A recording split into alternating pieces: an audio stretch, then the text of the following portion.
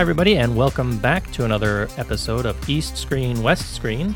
This is episode number 23 for Wednesday, March 17th, 2010. Once again, I am Paul Fox, and joining me as always is my friend and co-host, Mr. Kevin Ma. Hi, everybody. So, Kevin, anything new in your life here in Hong Kong? Yeah, got a job. If you guys look at the Love HK Film Awards, my new title, currently as a jury member, is now new minion at YesAsia.com. So, Well, congratulations. Have you started the corporate life that is the working world? Yep, I gone in for a day. Right now I'm still trying to finish school first, but yeah, I will be going to office from time to time. And yeah, after that, you'll be reading my product descriptions when you shop at YesAsia.com. Oh, congratulations. You've been upgraded to Cubicle Monkey. Indeed. I look forward to it. Actually, we have no new films to talk about this week, so we're going to be doing a special episode focusing primarily on releases on video. But before we get to that, we're going to talk about some news.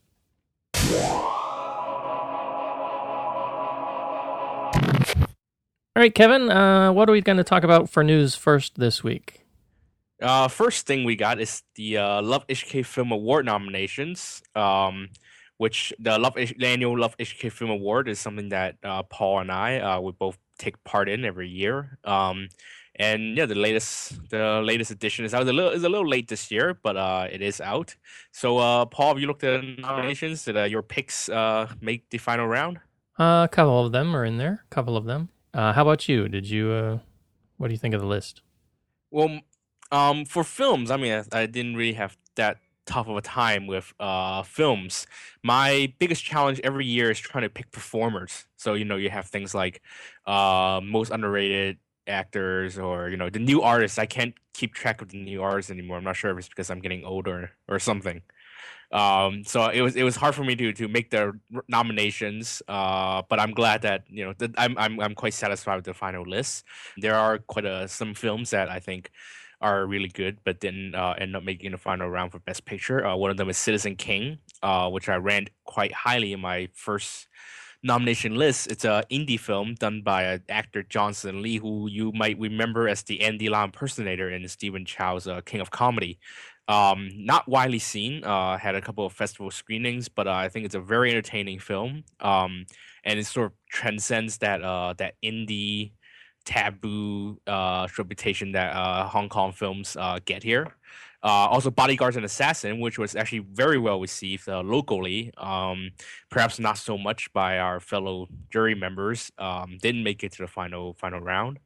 But two Lau Ching-wen nominations, which is quite surprising. I mean, I like Lau Ching-wen in every of his role, but I didn't think his role in Overheard or Written By were perhaps it couldn't stand out that much. I mean, it's Lau Ching-wen, so I guess you kind of put him at a higher standard. So even a good average Lau Ching-wen performance, I guess, is good enough for Best Actor nominations. Yeah, I if I remember my list correctly, I was a bit more taken with Louis Koo for Accident, and though I did like him in Overheard, I couldn't see I don't typically like to nominate somebody twice for the same category, whether it's director or actor. So I try and spread things around a little bit, though I'm not surprised. I mean, obviously Lau Ching-wen was very strong in both the films he's nominated for. We'll have to wait and see if he ends up, coming out on top. Most underrated film. I'm surprised to see Jump as one of the most underrated films, but yet Katie Zhang, who really carried that movie, didn't get most underrated performer. She was really easily my favorite part of the film. I don't know about if you agree, Paul. She was good. She was good in the film. That wouldn't have been my choice for underrated films. I would have said I think that I Corrupt All Cops was far more underrated. Kung Fu Chef definitely underrated. Split Second Murders, I would also agree. I think Jump just had the problem that we already talked about in that it was sort of postponed for so long because of the need to do some reshooting and some recasting. So I think that hurt it more than anything else. One of the categories that's not listed here, however, is the most overrated film.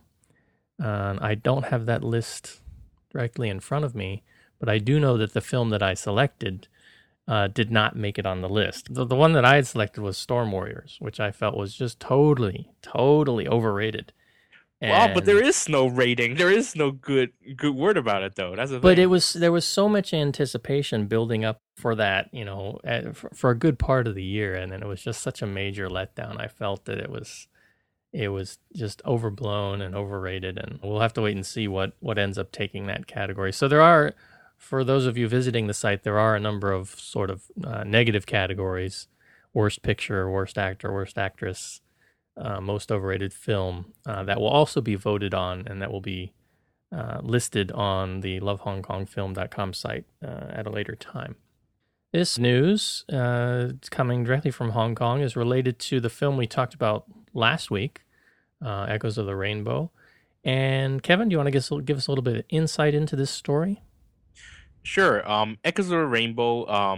Even though the story itself takes place in Sham Shui Po, it was filmed on a street called Wing Lee Street, in up in the hills in Sheung Wan, because this street is really one of the very few streets left in Hong Kong that still retains the old 60s style building, these sort of 3-4 stories high old apartment buildings. Now this whole street was prepared to be, I think, rebuilt by the Urban Renewal Department in Hong Kong. I think they were only going to save 3 of those buildings.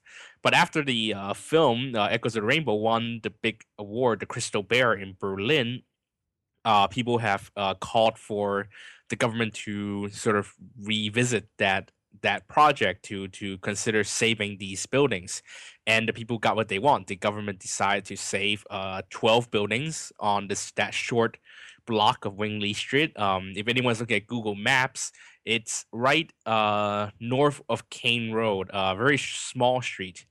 So yeah, they are planning to try and save more buildings. But the problem is that a lot of people have already moved out, and if I think if they were going to save it as a historic landmark, the building owners will have to pay for the renovations themselves.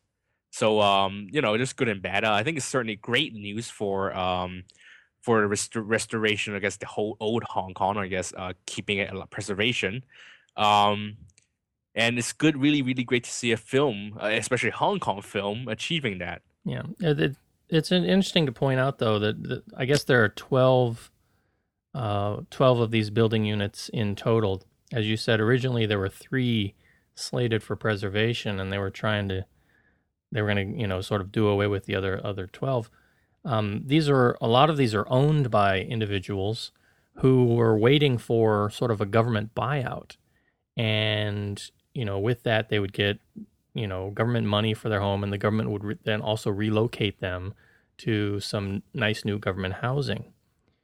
So this deal, now that this has happened, is changing that, and so it's got some of the residents a little bit upset in that now they're not going to get their government money or relocation.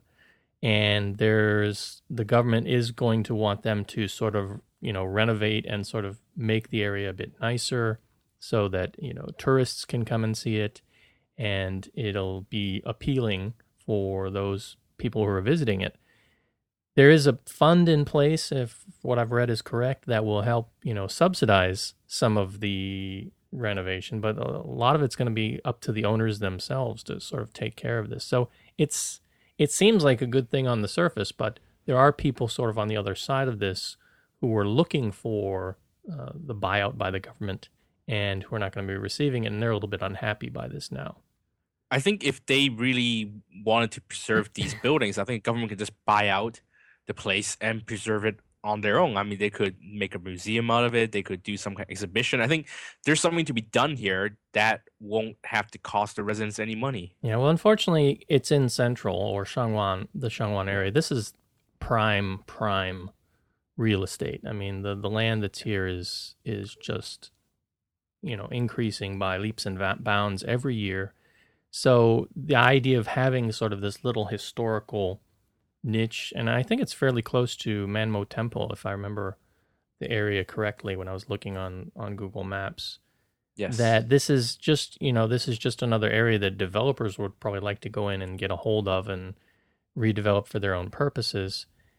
And who knows how long this will last? I mean, they're talking about, having a new chief executive come in a few years, the possibility of new elections for the LegCo a few years later. These government positions come and go, they change. So the film is sort of fresh in everyone's mind right now.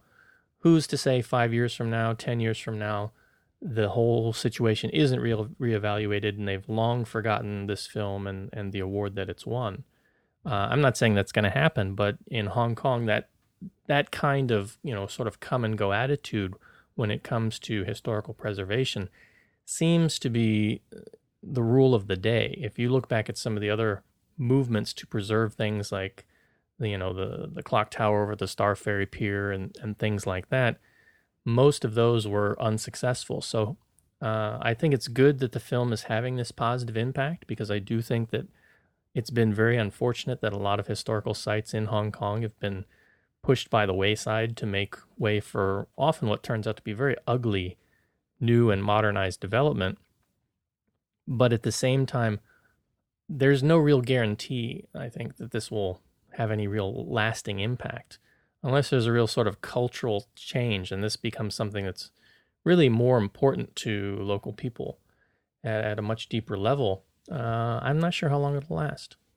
Yeah, I definitely agree. I mean, people are fighting for this particular street. What about all those other old sites? What about Kwun Tong? What about Sham Shui Po? I mean, these old neighborhoods, they're planned to be rebuilt, and how many people will get evicted into far off suburbs for a little bit of cash? I mean, I think there's definitely a very weak preservation culture here, and I can only hope that I could be a little bit optimistic, but it's Hong Kong. It's real estate developers' place. It's their city. So, yeah. Well, if you do want to take a look, Kevin, you were telling me earlier that Google Street View has now come to Hong Kong. So maybe you can go to the area on Google Maps and turn it over into Street View and take a look at Wing Lee Street in all its current glory. Yes, just type in Sheung Wan, Hong Kong, and then you should find it. It should be right just north of King Street again. So. All right, our next bit of news is talking a little bit about the sequel, or actually the prequel to Founding of a Republic, and that is the new film, or the film that's currently in pre-production, called The Founding of a Party.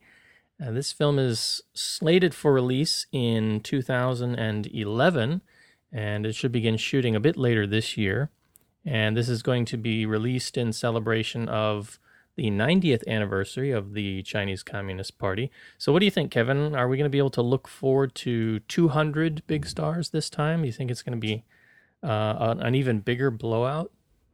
Well, in the report, they expect another all-star cast, but the filmmakers may not use the super number of cameos that they did for Founding Republic. And honestly, but then for me, it wasn't for the cameos. I don't think there was anything worth watching in a film like this. I think who said it? It was Ross or Kozo who had said it's basically a movie about meetings, one after the other after another. So it's a movie of meetings, and they're gonna meet again. I mean, I can't wait for Democratic Party to make the American remake of The Founding of a Party, or the Republicans will come out and make a Founding of a Party, and then Sarah Palin will have a major role.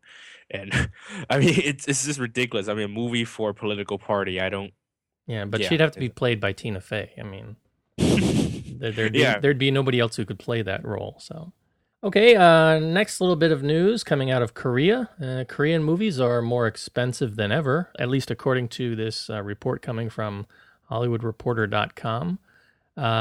Kevin, what does this say to you? You consume probably a bit more Korean cinema than I do.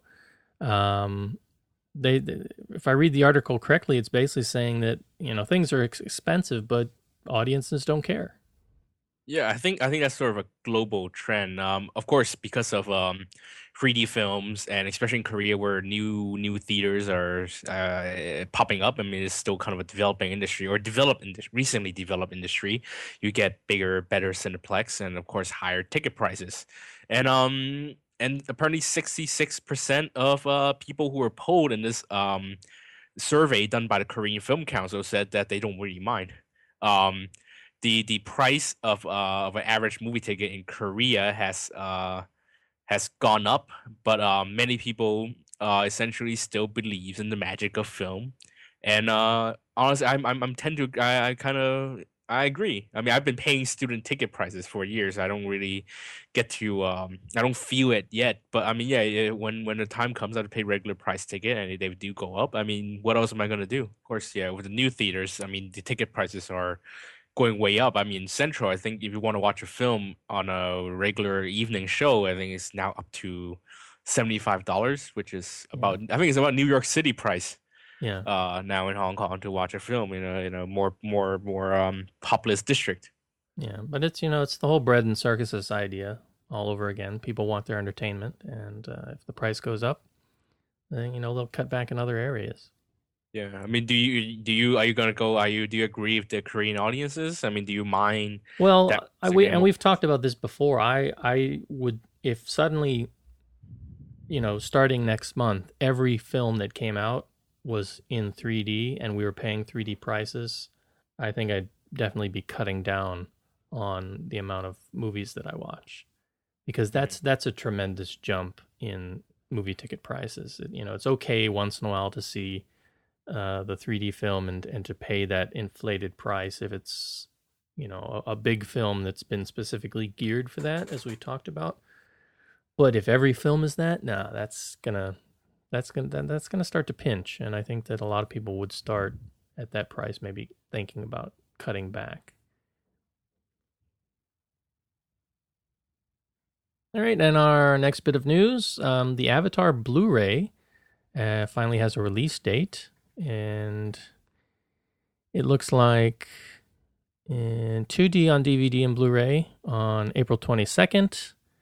A 4-disc edition will follow in November, and then a 3D version of Blu-ray will be sometime next year in 2011.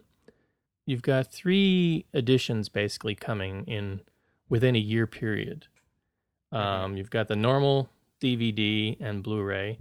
You've got the 4-disc special edition, I'm assuming, coming half a year later.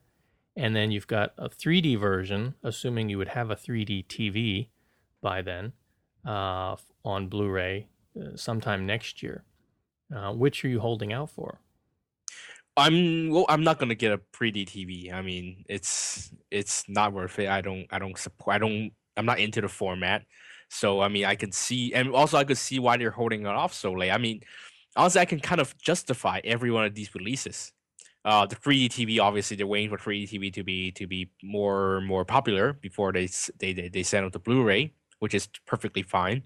But they can't wait until November for that 4 disc release. And I mean, DVD extra content needs time, so there's no way they could get it out by April. But if they don't get it out by April, sometime between now and November, people are going to be pirating the film. So in a way, I mean, these are I could see why they're doing all these releases, but in a way, it doesn't excuse it from them trying to again rip consumers off 3 times. Personally, I look forward to watching the film at home.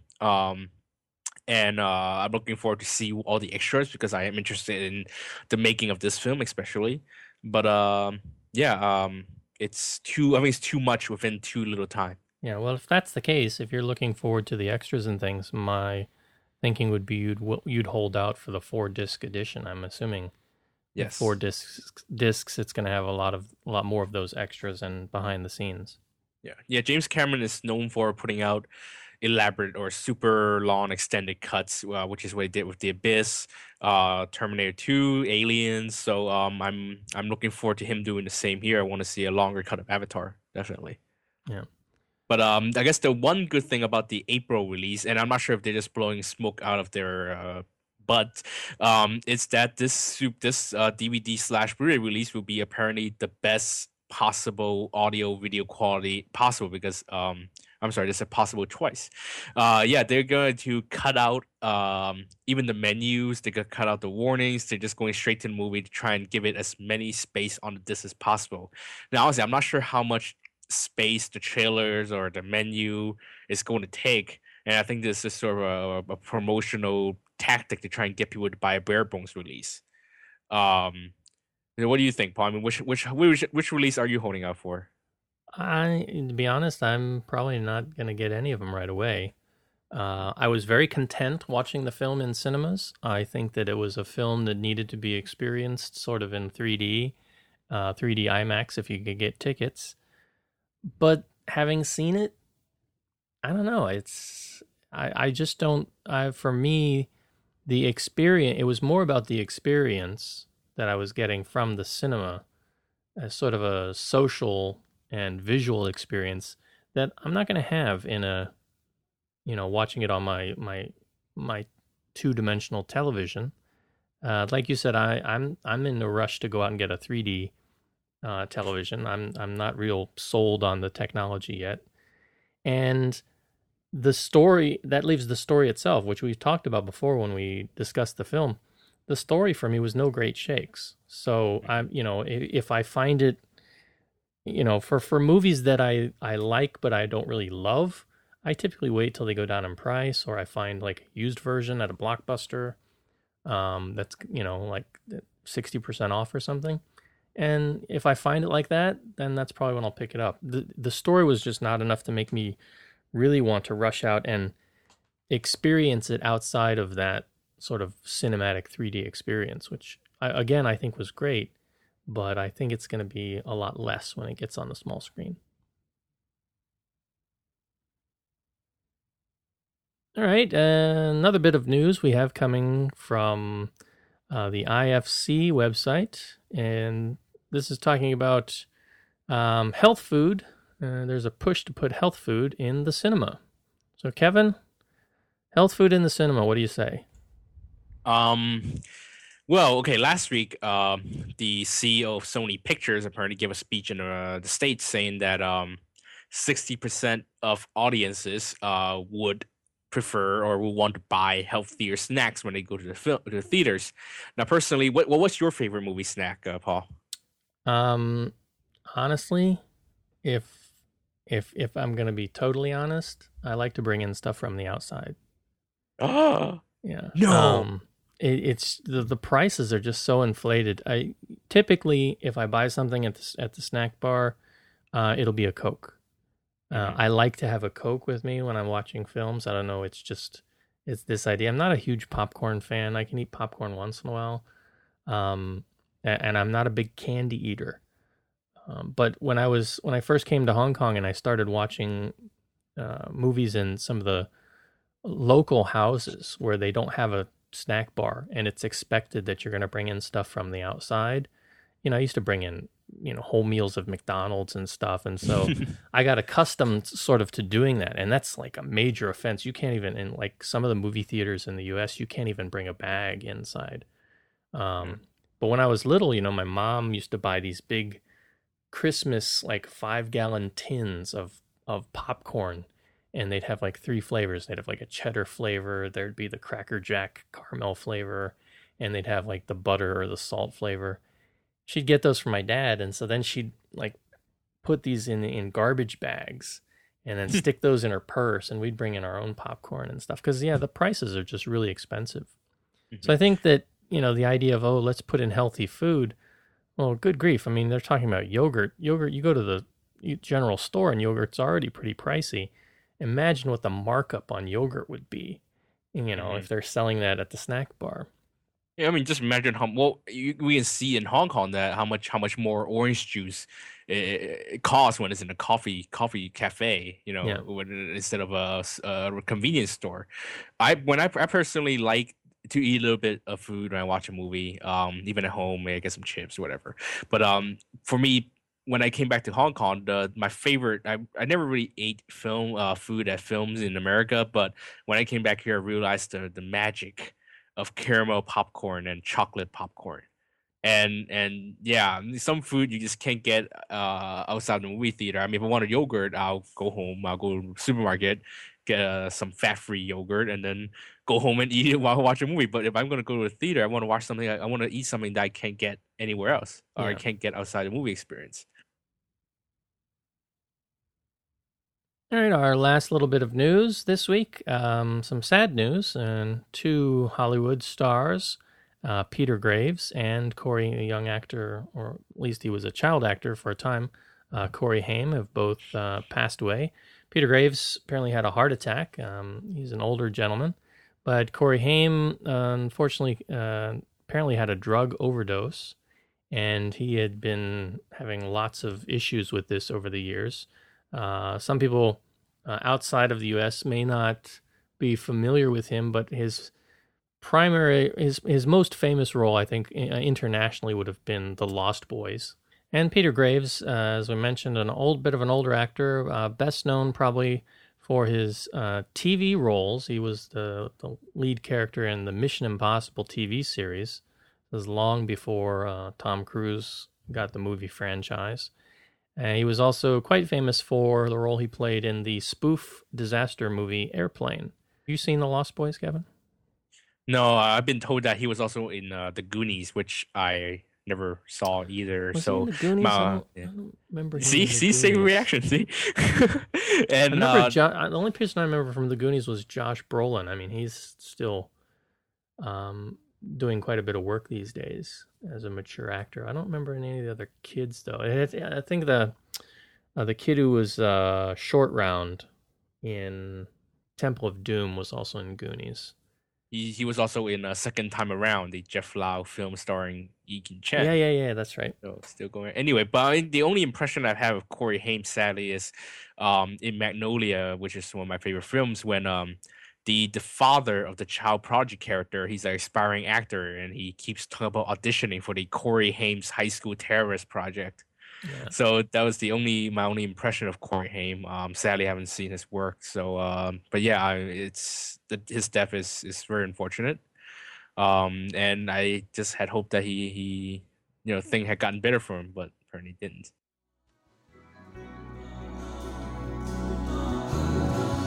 But you misread my meaning when I met you.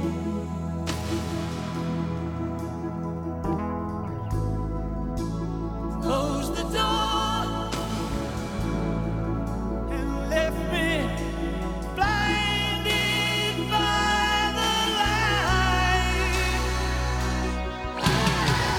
Don't let the sun go down on me.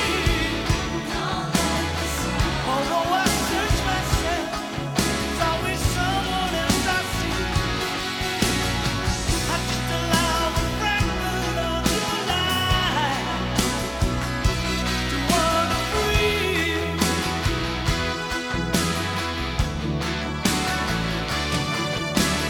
Losing everything is like the sun going down on me.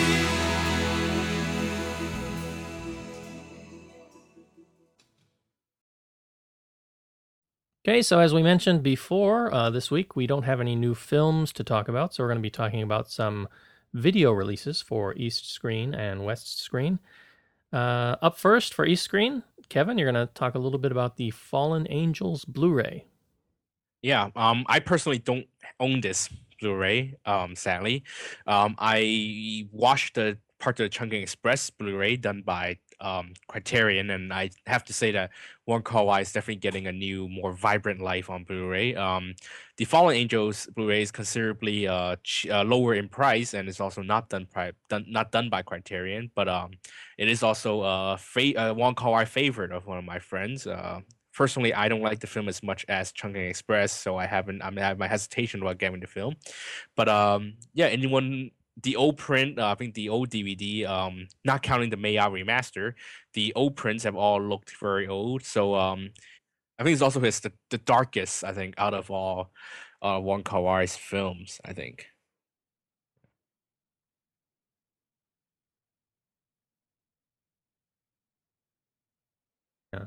What do you think of in terms of the accessibility of something like Fallen Angels? I mean, so some of his work from a narrative perspective tends to be a little bit easier for the newcomer or for I think it's somebody very who's not very familiar with hardcore Wong Wong Kar-wai Kar-wai. to I access. wouldn't recommend Where this would film this for fall anyone in sort of a that is scale not of familiar with Wong's accessibility, do work. you think? I would suggest they probably watch Chungking Express first, which again looks beautiful on Blu-ray. Also perhaps Ashes of Time, just to sort of get into more difficult Wong Kar-wai and then pick up this film, because once again it's very dark, it's violent. There's some fairly extreme stuff. If anyone who's seen it, I mean, they know what scene I'm talking about. So yeah, it's definitely not an accessible film for non-Wong Kar-wai viewers. If you would like to see Wong Kar-wai on high definition and I guess see the closest possible accurate representation to the film, definitely check out the Blu-ray. It's out there.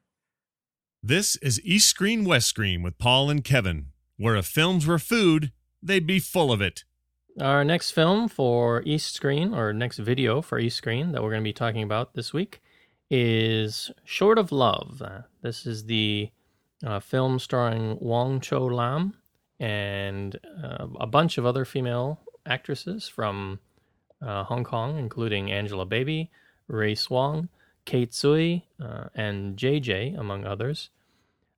So Short of Love, the DVD is released through the Mei-A distribution, and the film itself we'll talk about in just a moment, but in terms of special features, there's a making of, which does not have any subtitles, so if you're not proficient in Cantonese in any way, shape, or form, there's probably not a lot going on there that would attract you. The making of is only about 5 minutes long, and that includes about a minute and a half of that 5 minutes simply being a reshowing of the trailer of the film at the end. The trailer itself is also available as a separate feature selection, and then they have a trailer for a movie called Winds of September as well. There is excellent movie, by the way. Yeah, Sorry. Yes. there's a data bank which basically gives you a synopsis of the film in either English or Chinese. You can select, and has a brief listing of the cast, but no real cast or filmographies to choose from. So very limited features in terms of the special features on available, and nothing too extraordinary. Mei-A discs are typically not known for being very in-depth with their special features. The film itself basically tells the story of the main character played by Wong Cho Lam, who's sort of a playboy and rich guy, makes a lot of money in the stock market. His girlfriend at the time is played by Chrissy Chow. She suddenly feels, through a misunderstanding, that he's lost all his money, and so she dumps him. Having been dumped, and he finds himself upset wandering on the street, where he bumps into what looks like an angel, a young girl giving out flyers on the street, played by Angela Baby, who convinces him to try to be more giving and caring in his life, and that love will come to him if he changes his personality. And this basically leads him onto a series of 3 different adventures with different women, including Kate Sui, JJ. He also has an assistant played by Ella Kuhn, who's in it. I Love You Boys make an appearance, and Race Wong is also one of the other girls that he ends up sort of encountering in potential relationships. So basically you have 3 different sort of short stories of potential romantic interests or flings that he ends up having with these different characters, and ultimately he tries to help improve their lives somehow. The film is fairly funny in certain scenes. If you're very familiar with some of James Yun's earlier work, he's sort of self-commenting in a few places, particularly on his Andy Lau feature, A Moment of Romance. He makes fun of that in quite a few ways. If you haven't seen that film, or you're not really familiar with that, I think some of the humor may be lost on you. And Wong Cho Lam himself has been getting a lot of publicity and a lot of attention in the past year. This is the first film where he's sort of the lead, and I think he does fairly well. considering that he does sort of fall well outside of what you would consider as the male lead Hong Kong archetype, which if we were to say someone like, Andy Lau, Tony Leung, Louis Koo, he's really not in any of those categories. But he does have very good comic potential. He does sometimes seem to try and channel a little bit of Chim Soiman, a little bit too much for my taste. But that just seems to be his style. Now, Kevin, you've seen this film, right? Yes, I've seen this film, and I think like Jim Chim, I think Wong Chul-nam is much better as a supporting actor than a main actor. With that said, I think I did like the film. I enjoyed the film first time I saw it, but I wouldn't say it's anything great. I think the Andy Lau parody is easily the best part of the film, but I didn't really enjoy the other two stories as much. And I wish Ella Kun would have been replaced one of those women, because she's I think she's easily the hottest one of the woman. I mean, next to I guess Angela Baby, who is an angel. Yeah. So and the film I think is fine. It's a really vehicle for Wong Chul-nam, and it really shows off of what he does. But I think on the other hand, also just sort of proves that people really can't stand these sort of energetic, really almost overly enthusiastic comedians, that they really shouldn't try and lead their own film. Yeah. But outside of the film, I want to talk a little bit more about the DVD. Is that if you want to know more about the film, you don't have to read the back of the box, because May I has essentially lifted the description of the back of the box, the English version at least, from Love HK Films review, sans the negative stuff. So if you want to read more about the film, just go to lovehkfilm.com and read Kozo's review.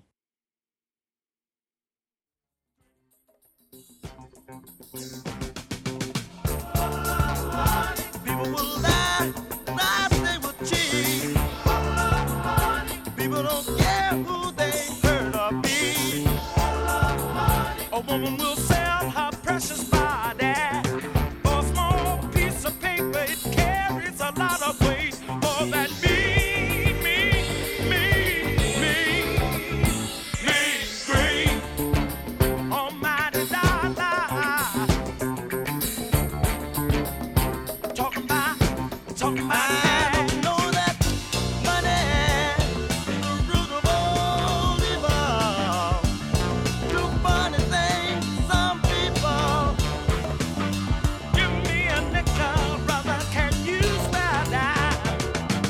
Money can drive some people out of their mind. No good. Don't sell your soul for the money. On to our West Screen picks for this week. Up first, I'll be talking about Michael Moore's new film, Capitalism, A Love Story. This is a film which is primarily focused on the fallout of the financial tsunami, the bank bailouts, and the housing mortgage crisis, which has been basically started to come to a head in 2008. Being a very political issue with the banks being bailed out by the U.S. government. Obviously, Michael Moore was looking at what was going on, and he decided he wanted to make a film about it. And the result is this film, Capitalism, A Love Story, which is now available on DVD. This is a film that you are either going to like or dislike, primarily based on whether you like or dislike Michael Moore and the way that he works. It is a documentary, but it is very much in his signature style of making documentaries, with him doing what he's become famous for, which is basically ambush tactics, running up to a place, trying to interview people, or making a scene. The classic scene that he does here, which is shown in the trailer, is that he goes to Wall Street, to some of the firms like AIG and others, and he's there with a big Brinks truck for taking out cash, and he's there to get the people's money back, basically. And basically, you've got the camera and him confronted by the occasional security guards, and that's about all there is to the scene. Not a whole lot of substance to those scenes. If you find humor in those and those types of encounters, you'll like it. More interesting is some of the interviews that he does. He sort of retraces his steps. He traces the way things sort of occurred with big business, and he gets in touch with some of the work that he did in his first film, Roger and Me, which was about the automotive industry. And he actually goes back to the headquarters there and tries to again get an interview, and he is again turned away, as he always is. Very few people who know Michael Moore will actually come out and talk with him. So he has a number of hosts, people who generally support his ideas or support his opinions in terms of shaping the argument. So your reaction to this film is really, again, going to be based on, do you agree with his positions and the things he's saying, or do you disagree? It's doubtful that this film will really change anybody's mind. It does show some interesting alternatives to the way things are done in the United States. It shows some collective businesses operating. It shows some organizations in communities that are trying to make things better. And I think that's where this film is really at its best moments, when when the camera's not focused on Michael Moore pulling stunts, but it's actually focused on real people doing real things. The DVD does feature a lot of extra footage. On the front, it claims that this is upwards of 80 minutes of all new material. I'm not sure if it's all new material. It looks more like material that didn't make the final cut for the theatrical release of the film, but there is quite a bit there in terms of extra footage, extra interviews to go through and see. And a lot of that ends up being more interesting because they're unedited. It's sort of these full-length sit-down interviews without any pop-up animations as sort of is done to continue the narrative in the film. These are it's sort of raw footage of him sort of sitting down and talking with people. And a lot of that turns out to be far more informative and entertaining in many ways than the actual documentary film itself. So Kevin, you a Michael Moore fan? I am of the sort of same. I'm a liberal, okay, like him, I guess. But over the years, I've come to realize, I mean, the way he makes films and the way he uses the format of cinema to essentially prove to prove his own point. And I can't say I really agree with it, and I've stopped watching his films after Fahrenheit 9/11. But it is a very topical topic, and I am interested in watching it, and I'm certainly more interested now, at least in checking out DVD, now that you've talked about what is featured on the DVD. So I kind of look forward to seeing it. I'm sort of the same mind. I mean, I initially his earlier films like Bowling for Columbine, I really enjoyed those.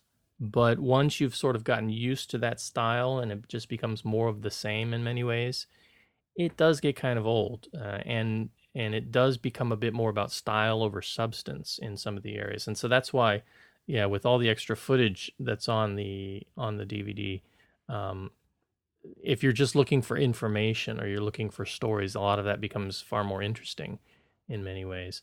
I didn't see his last movie, which was the one that was released for free on the net. I think it was called Slacker Uprising. But I've seen all of his other stuff to date. And I do as a filmmaker, I think, for documentaries, he's revolutionized a lot of stylistic elements about documentaries. And while I do tend to lean in his direction a little bit with some of the messages, sometimes I think that the way that he goes about it with the stunts and everything's, it's just gotten to be a little bit too much. And I much prefer to sit down and see more sort of straightforward information. All right, our second video for West Screen this week is Hachiko, A Dog's Tale. I haven't seen this, so I'm going to turn it over to Kevin, and he's going to tell us all about this Richard Gere vehicle. Sure. People who've been in Tokyo, I think, know the story of Hachiko the dog. It was a very loyal dog who waited essentially for his owner every day in front of the train station at the end of the workday, even after his owner has died. In commemoration of this very loyal dog, the Japanese erected a statue of him in front of Shibuya Station, which is easily, I think, one of the world's most crowded stations, train stations. And it's also become a very famous, popular meeting place for people nowadays. So anyone who wants to go to Shibuya, they say meet at Hachiko. So that's the background into this American version of the story. It's directed by Lasse Hallström, who did the Cider House Rules and Chocolat, and remake stars Richard Gere as the owner. So, needless to say, I don't think I'm ruining anything when I say that. Yes, Richard Gere, he takes a hold, or he comes to be an owner of this dog, who is very loyal and of course very cute. But then one day tragedy strikes, and then we see the dog's loyalty being for his owner. What I liked about this film, I was surprised because I thought I was expecting to watch a really tearjerker of a pet movie, which has kind of dominated the pet movie genre, I guess, in the last couple of years. But what I was surprised is Hallström's work on it is really kind of unsentimental. I read on the production notes is that he knew how sad the story would be, or how much of a tearjerker it would be, and he intentionally went the other direction. He intentionally used as little, I guess, of the music cues, or little cutaway shot to the dog, as little of those sort of effects as possible to drive the story. I mean, the story itself, again, is very sad, and it's quite emotional as it is. And I'm glad to see a director really trying to tone down, or trying to let the story speak for itself. So Hallström's work is very, very good here. Richard Gere is quite good. He's kind of playing his own age. He plays a grandfather aged character in the film. The dog, again, very cute. The New England landscape, the snowy landscape, quite well captured. And yeah, if you're a dog owner, you probably cry your eyes out, which is natural. But again, I really appreciative that the film didn't try hard to make you cry. Just use the story to touch people, to move people, and I think it's quite effective. I mean, I didn't cry. Actually, very hard to get me to cry at movies, but even though I like dogs very much, and but I think it was very effective. I was quite moved from the film, surprisingly, because it went straight to video in America, which is sad, because I definitely think there are worse films that are being put out into theaters, and better films. What was I trying to say? Yeah, there have definitely been worse films that have been put into theaters. So it's very sad that Hachiko didn't get its light of day in America. Now, Kevin, you just said you don't cry in movies, but I thought for sure I saw you crying when we watched Storm Riders. Oh, definitely. I was feeling for Charlene. I wish she had more to do. No. How does this compare with other dog movies, like, say, Marley and Me, or the Japanese movie Syukyu? What would you say in terms of dog films of all time? Is this up there with, like, Old Yeller, or how would you quantify it? The thing is, I like dogs, but I don't watch many dog films. I didn't watch Marley and Me, which looked more like Owen Wilson, Jennifer Aniston vehicle more than the dog movie. And I didn't watch Quilt, but I did watch the movie about the Mari and her 3 puppies, and I watched I believe 10 Rules or 9 Rules. Those are Japanese dog movies. 10 Rules About My Dog or something. And this definitely is better. Again, I mean, a lot of these dog movies really depend on how cute the dog is to drive the movie. Here, I think they really use the relationship between the human and the dog, and also, again, uses the storytelling to drive the story. Instead of, we know the dog is cute, we don't need to see cutaway shots of the dog being cute. In fact, I think there's some points where the movie sort of try too hard to tone it down. The music he uses is kind of seems like it's coming out of it looks like it's out of like a serial killer thriller at points. Very dark music. It's not definitely not the sort of kind, gentle, piano-driven music you might hear in a regular dog movie. I wouldn't think this is a classic dog movie. Again, the tale has been told so many times, and in Japanese culture, it's so well known. Right, there is no surprise here, which is why I was perfectly comfortable with telling the whole story on the podcast. So again, I think there's one element that works against it, but again, it's really a much stronger film than its reputation might suggest. So yeah, for dog lovers, definitely watch it. Even if you're not a dog lover, I think definitely check it out because Richard Gere is not too bad here as a producer on the film, and for a good reason. He got involved with the film after he read the script, and yeah, I think it's definitely a sort of a gem, sort of an underrated gem. You're listening to the East Screen West Screen podcast. For more information, visit Comcast.com. That's going to wrap up our show for this week. And we've covered quite a bit this time. Next time, we'll be looking at the new films, Just Another Pandora's Box, the latest film by Ronald Cheng, as well as Womb Ghosts, a classic in the making with a title like that. So, Kevin, any last-minute thoughts or anything you would like to talk about before we sign off? No, spring is in the air. Film Art is coming to town. The film festival is starting. In other words, it's my favorite time of year, so enjoy. Lots of stuff to talk about, so we hope to have these shows as regular as possible. Until then, we will wish you good viewing, and we will see you next time. See you next time, everybody.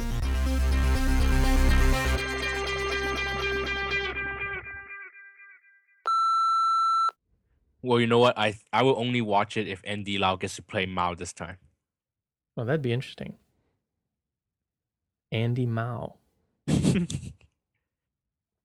he'd be a singer, right? You have to sing a love song for the people of China. His love for the Communist Party, yes. Yeah. You know, will it be a bigger and badder production, being sort of a sequel-prequel kind of idea? Will it turn out to be, you know, the Phantom Menace of political films in China? Who knows? We'll have to wait and see. Jar Jar ruining the Communist Party. Yeah, something like that.